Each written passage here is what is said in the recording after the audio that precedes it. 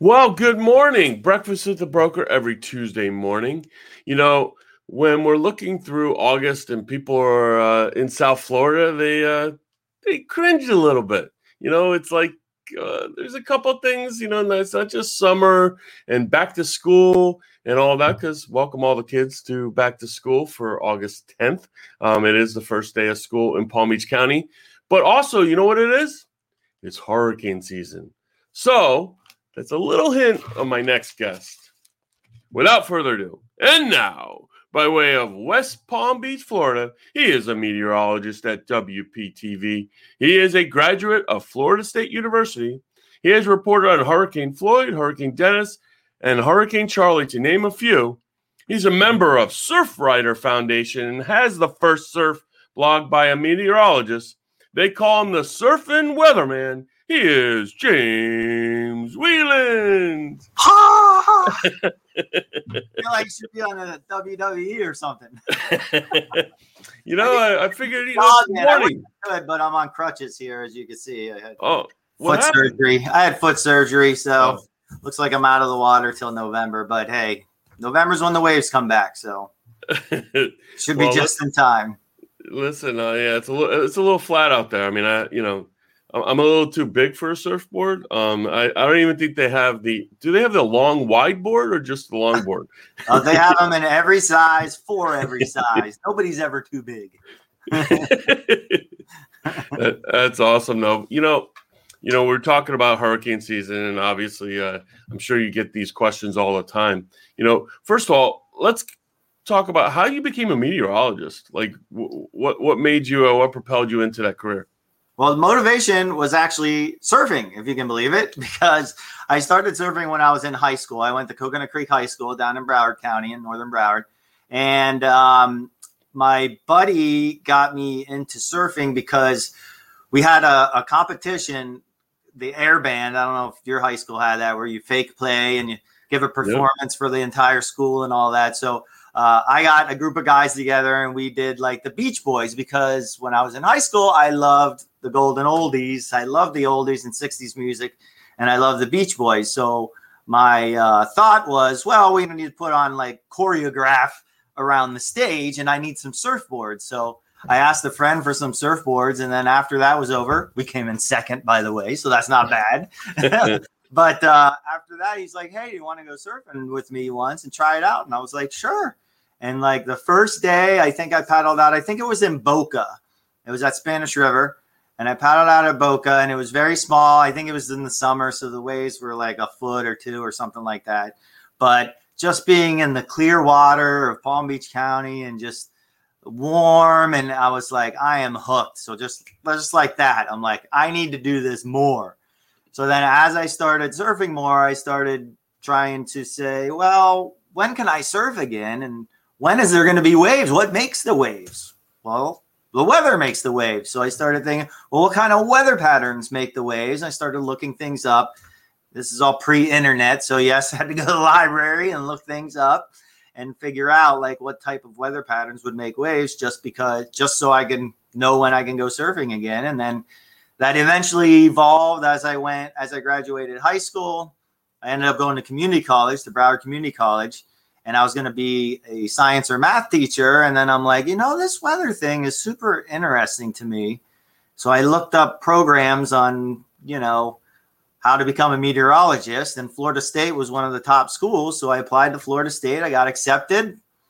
And now it's all history. I graduated from Florida State and got my meteorology degree there, and kind of bounced around for a little bit before I came home here to South Florida. My family's down here too. So excited to be back down here surfing. That's awesome. And you went to Florida State University, and obviously, the legend, unfortunately passed away. I mean, there's not a bigger legend in sports.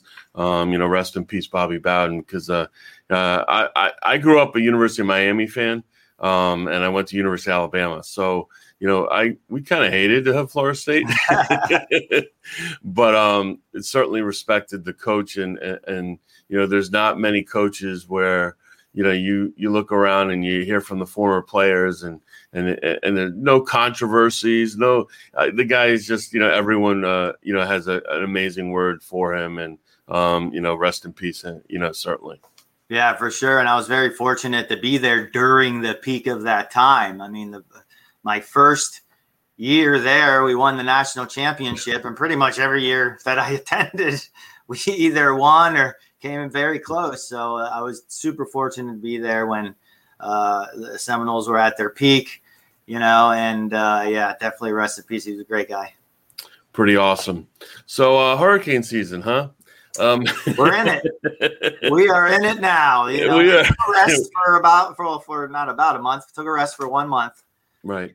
Elsa was 1 month ago that the last advisory was issued, and now we have this new one, possibly Fred. I don't think it's Fred yet, but it's getting there.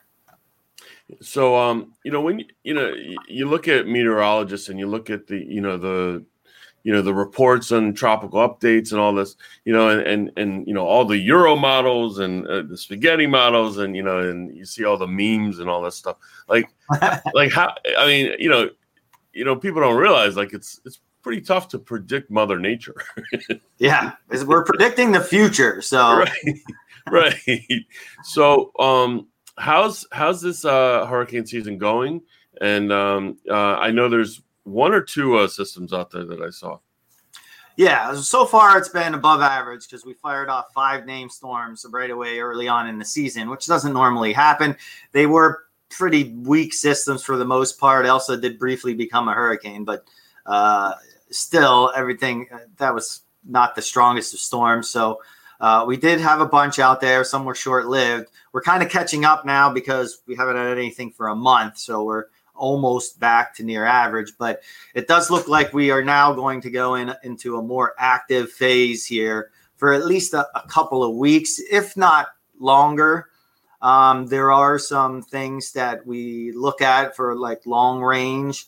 One of them is called the MJO, and pretty much it was in an unfavorable phase for a month, and that it pretty much rang true because we didn't have anything going on. And it's pretty much tracking the either rising or sinking air in the tropics around the globe. So when we see the rising come over into our neck of the woods, then it kind of gives it that extra little push to get going, and we start to see a flare up of activity. And I think that's what we're beginning to see right now, and at least a 2-week period of that, if not longer. So, I mean, I know that, hurricane season technically is what starts in June 1st. Yes. Right. And ends November 30th. But typically, most of the hurricanes are August, September, October. And even when you get into October, it's less likely. So it's really more August, September, maybe the beginning of October. The question I always had is, like, why do the systems start in Africa, and then, as things come in and it goes into maybe fall a little bit, the systems start forming, or coming into the Caribbean and, more of the Gulf. What causes that? Well, that's a great question. So in the beginning, in the end of season and the beginning of the season, it's kind of similar. We get most of the storms that form on the tail ends of cold fronts. Some of the cold fronts stall. They sit out there for a little bit. Sure, they're not warm core systems, but if they sit out there long enough, they start to convert into a warm core system. And then we'll see, especially the tail end of fronts, some little pieces left over, and we can see some spins start to spin up there. And then we can get some tropical systems from that. And that's the beginning. And the end of the season is the same. Although the end of the season, we still have kind of those tropical waves that are still lingering around. So some of those, it's not going to be favorable anymore in the main development region of the Atlantic, which is way out towards Africa and then all the way to the islands. It's more favorable close to home into the Gulf of Mexico, Northwestern Caribbean, or the Bahamas. So by the time they get in there, then they may spin up into something near us. And basically, the meat and potatoes of the season, like you just said, August, September, October, that is the meat and potatoes of the season. Some seasons we won't even get anything in June or July. Some seasons we get some in May, but it just kind of depends on what the pattern is at the time. But when these it's really the African monsoon season, when that kicks into gear and we start to see these tropical waves move off the coast of Africa, well, that's when we see those potential for these things to develop, because they're moving over very warm waters. By the time we get to August, September, and even October, like the deep tropics are just boiling warm, right? So we have by far warm enough water, and the warm water is the fuel, right? You need the evaporation off the warm water. You need all that water vapor in there too, and that in turn will help fuel these storms. So as long as you have plenty of that fuel, and then you throw in a little spark, these African waves, things can start to spin up there. So we'll see those as they trek across. And pretty much why one develops and one doesn't, it just depends on what their environmental conditions are around them. We have a lot of that Saharan dust that gets kicked up by the same monsoon type winds and waves that move over Africa. They're gonna push a lot of that dust up into the atmosphere, and that will move all the way across the Atlantic. We got dry air at times that comes on in, and that can mix into it, and that's a detriment. We got upper level winds, which could knock it down. It kind of like the hurricane wants to be straight up like this. And when there's shear, we talk about shear. Shear is going to tilt it. It's going to push it over, and it doesn't want to get pushed over. If it's pushed over, it's not going to strengthen into a really strong storm. So if you have that shear, which we don't have a lot of this year in the Caribbean because it's not an El Nino year. An El Nino year, basically, the result of the El Nino is that we have strong shear over much of the Caribbean, even parts of the Atlantic. So therefore, there's less storms that get a chance to spin up, especially in that main development region. And then they just gradually, slowly but surely turn into a tropical depression, then tropical storm, then a hurricane. And then if all conditions are absolutely perfect, you get a major hurricane, and you get a few of those every year. So what makes an El Nino year? People that are relocating to South Florida, right? Most of them probably have never heard of El Nino. And when you look at it, California. Well, yeah, right. Exactly. Yeah, absolutely right. And, so when you're looking at it and people relocate and they get scared of two things in Florida, hurricanes and bugs, especially from the Northeast. Right. So, they look at it and go, well, you see all these hurricanes and it's just, everyone's in a panic. They're all at the gas stations and all this other different things. And, and you wonder, how many times is a hurricane? And I guess that's probably part of an issue, but how many times is a hurricane going to be announced and then not hit? And then people start to become complacent, and that's when they hit. Right. Yeah. Like you can just count on all the time you're going to have to prepare, like all the time. Like you can't take it as, oh, this one didn't, the boy who cried wolf or whatever. You can't really think of it that way. You have to think of it as, I always tell people, think of it as, and you'll get this good too, think of it as homeowners insurance or car insurance, right? You're buying that, and are you upset that you're not using your insurance every single month, even though you're paying for it? You're not. That. You're super happy that you didn't have to use it, right?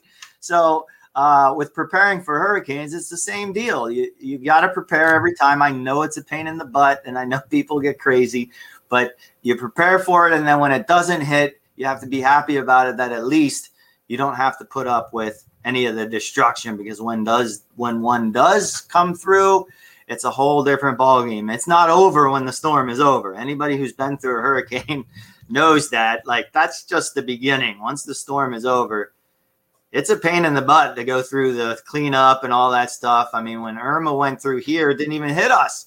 And oh my gosh, the cleanup from that was just ridiculous. And that lasted to like November. Imagine if, there was actual houses that fell apart and stuff. I mean, it would take forever. Yeah. I mean, I remember Hurricane Andrew, and luckily I was in Boca Raton, and I grew up here, and, we went down there to help clean up, and it was like a third world country, like tent cities, and, it was just absolutely destruction everywhere. Yeah. And so, you look at it, and even look at Wilma, knocked us out of power for almost 2 weeks in some areas, and really it's not even just during the hurricane. I mean, that's, that can be scary, but the after effects are so much worse, so, but if you're prepared, like you said, and you have your lights, your lanterns, your bottled water, your canned foods and stuff like that, and maybe a generator or even a small generator or something like that, it would be certainly more comfortable and better for you. So you're not running around panicking the last day before a hurricane's going to hit. Yeah, exactly. And know what's good for you. Like, your specific hurricane plan is going to be different than maybe your neighbors or even other people's, because maybe you have kids, maybe you don't, maybe you have pets, maybe you don't. So everybody's going to be a little bit different. Medications, you have to worry about that because, well, I mean, what if we can't go to the store, or what if the stores are all closed? One thing I think with this pandemic too, it's kind of been a year-long kind of preparation. I remember we were out of toilet paper. We've pretty much been out of everything.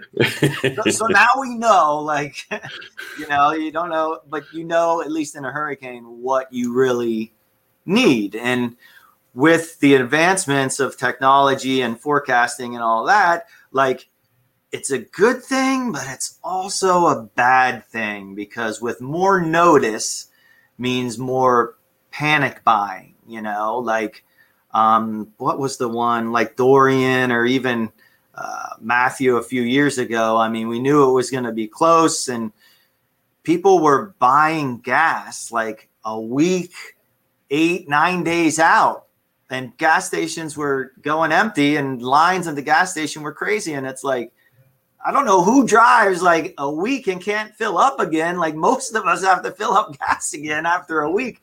So you're really, I mean, what are you doing by creating, the panic a week ahead of time? It's not really the best thing. But then, I mean, what's the answer then? I don't really know. It's, we just have to deal with it. That's all. For other supplies, you're good to go, because you can buy water and all that stuff. I do it. Get it out of the way first, because I don't want to go to the store during the craziness,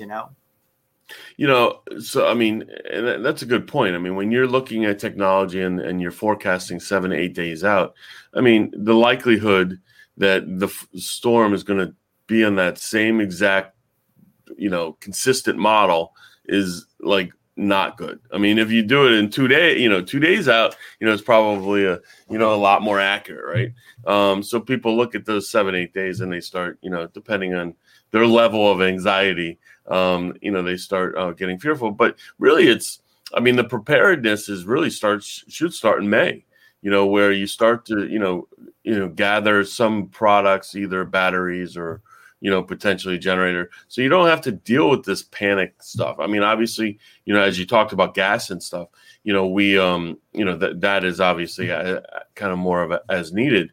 But, if you needed plywood or, as you said, more of a customized hurricane preparedness plan, you should be doing that in May and starting in, maybe beginning of June, rather than waiting until August, September, October, when everyone's doing it.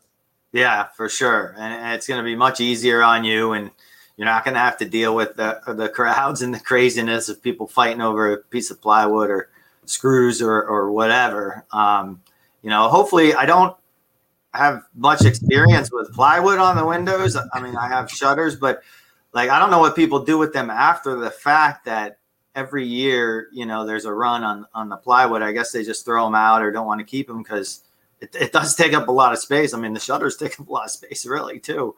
But just be prepared way ahead of time is the best way to go. Yeah. I mean, I have hurricane windows, but I still have my plywood from when I didn't have them. And yeah, I kept my and I'm sitting there, like, what do you do with it? Like, that's probably a good question. I have metal ones, and I kept them even though I got hurricane windows. Right. Just because I feel like, I mean, you got them. It's they don't not break, right? Right. An impact window is going to break. It's going to shatter.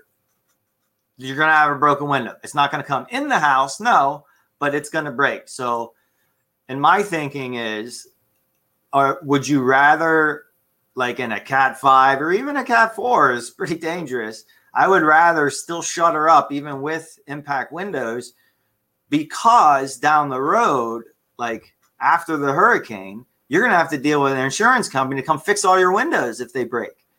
So you could be like the one guy on the block that's like, I don't have any damage or whatever. And you don't have to, as you know, it's kind of a pain in the butt, the process to get insurance out there and to pay for it and for them to, do all their thing. I mean, there's still tarps on roofs in some areas waiting for, insurance to approve it. So I would much rather not have to deal with that. But for anything other or grazed by, I'm not putting them up.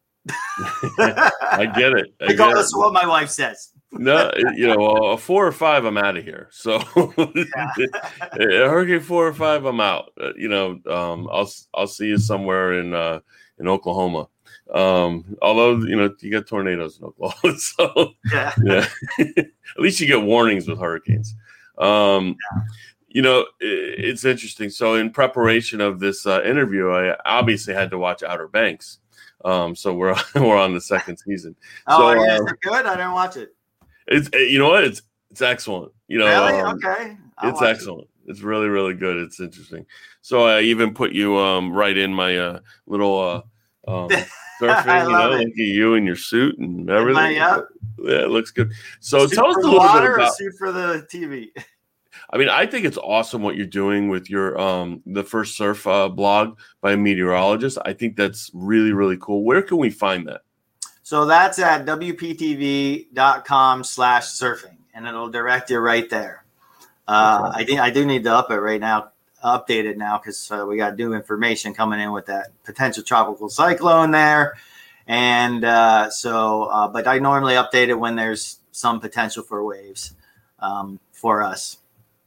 So when, I mean, I think that's great because I know a lot of my clients who surf and they're constantly looking for information, and there's other surf blogs and ways to do it. But to have a meteorologist who's been studying this for years and really an expert on it, to have them, know how to, love surfing and to be able to put that out there, whether the waves, what they're breaking at and all that kind of stuff is pretty cool.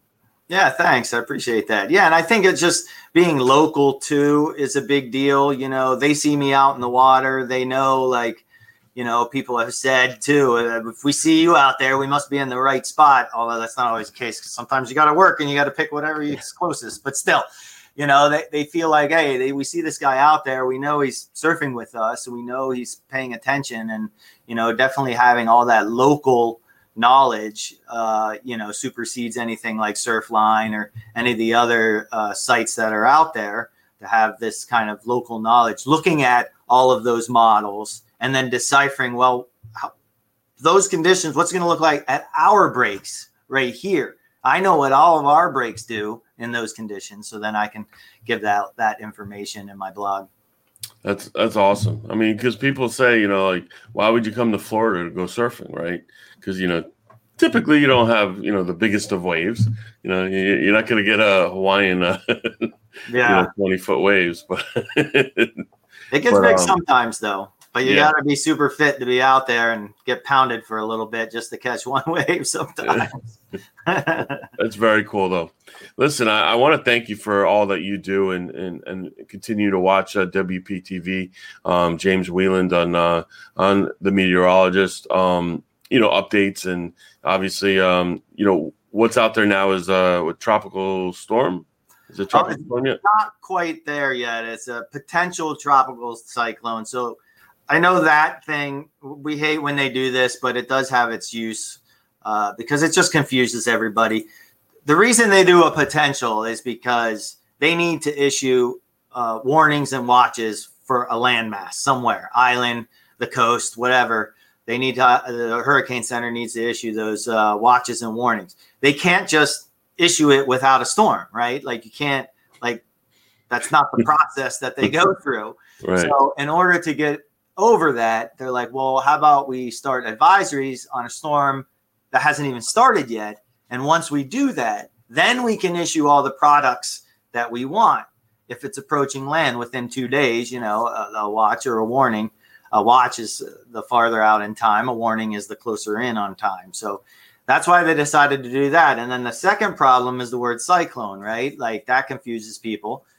Their thinking was, what's about as generic as you can get? Because we can't say a potential tropical depression, because sometimes it just turns into a tropical storm and kind of skips over the depression phase if it's very strong.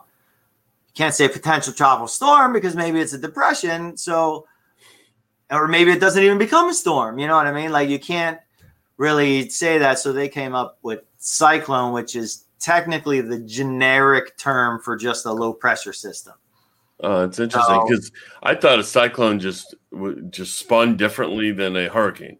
Like that was my, They do name hurricanes. They're Australia cyclones. Okay. Indian Ocean. So you have that. That's what they named them down there because that was tradition for them. Cyclone is, again, a low pressure system. They do spin in the opposite direction, but in general, like a cyclone would be just low pressure. An anticyclone would be high pressure. Got it. We've had like since then we've had like Q&As with the Hurricane Center, and everybody complains about it, but they're pretty set in their way of let's just try this out. But in the beginning, I was like, well, why can't you just say potential tropical system? Like I don't. Right. That's a system is about as generic as you can get. And he's like, well, but it's already a system, isn't it? Because it's a wave. I'm like, So, you got people that are maybe way too technical and then trying to do socially what people will understand the most. And sometimes I don't know. Yeah, I don't like it. Nobody likes it. So no, because it does we have confuse. to live with, I guess. Yeah, it definitely confuses people, but that's interesting. So thank you very much. I always end the program on 2 questions. One is hopefully you do watch. I don't know if you do, but streaming series. What's your favorite streaming series of all time, and what are you currently watching? Currently, I'm actually watching Game of Thrones. I didn't get. I wasn't in on it 10 years ago, so I'm on the last season. Don't ruin it for me. It's pretty crazy, actually. That you know what I know the point that Game of Thrones got me was the Red Wedding episode. Oh yeah, and that's like midway through. Yeah, and I'm like, and then I was hooked. The beginning was super confusing. I almost didn't continue to watch because there's so many characters, there's so many things going on. And I'm bad at like getting to know characters right away. So, and you know how it is. I mean, we didn't see we saw them in the beginning, the White Walkers, and we didn't even see them the rest of the season. So right. Like, what? I thought this was the focus of the show. And then, they're gone. Right. It's and maybe funny. Best of all time. I mean, geez, I don't know. I did like Breaking Bad. That was pretty cool. It was awesome. Yeah. Yeah. All right. And I can't wait for Better Call Saul to come back out. That should be coming out soon. Yeah, it's coming up. Last season, yeah. Good stuff. Well, listen, I want to thank you very much for coming on and sharing some insight into, weather systems, hurricane preparedness, and of course surfing. So definitely look up James Wieland. You can catch him on WPTV. You could also catch him on WPTV/surfing for his surfing blog and understand where the waves are. And when it's a good time to go surfing. And a good time to surf is not, the morning of a hurricane coming. So no, not really. Winter is our season. Winter is usually the good season. It doesn't get too cold here. So and selfishly, I'm hoping that you're not too busy in the next couple months, but you probably will be. Yeah, me too. Oh, don't forget to follow me on social media too. Surfing Weatherman on Twitter. On Instagram, it's a big one I really focus on, and then Facebook too. So follow me on those. Awesome. Thank you so much. Have a great day. And if you ever need anything, let us know. Breakfast with the Broker every Tuesday morning. Thanks so much. Thanks, David. Take care, James.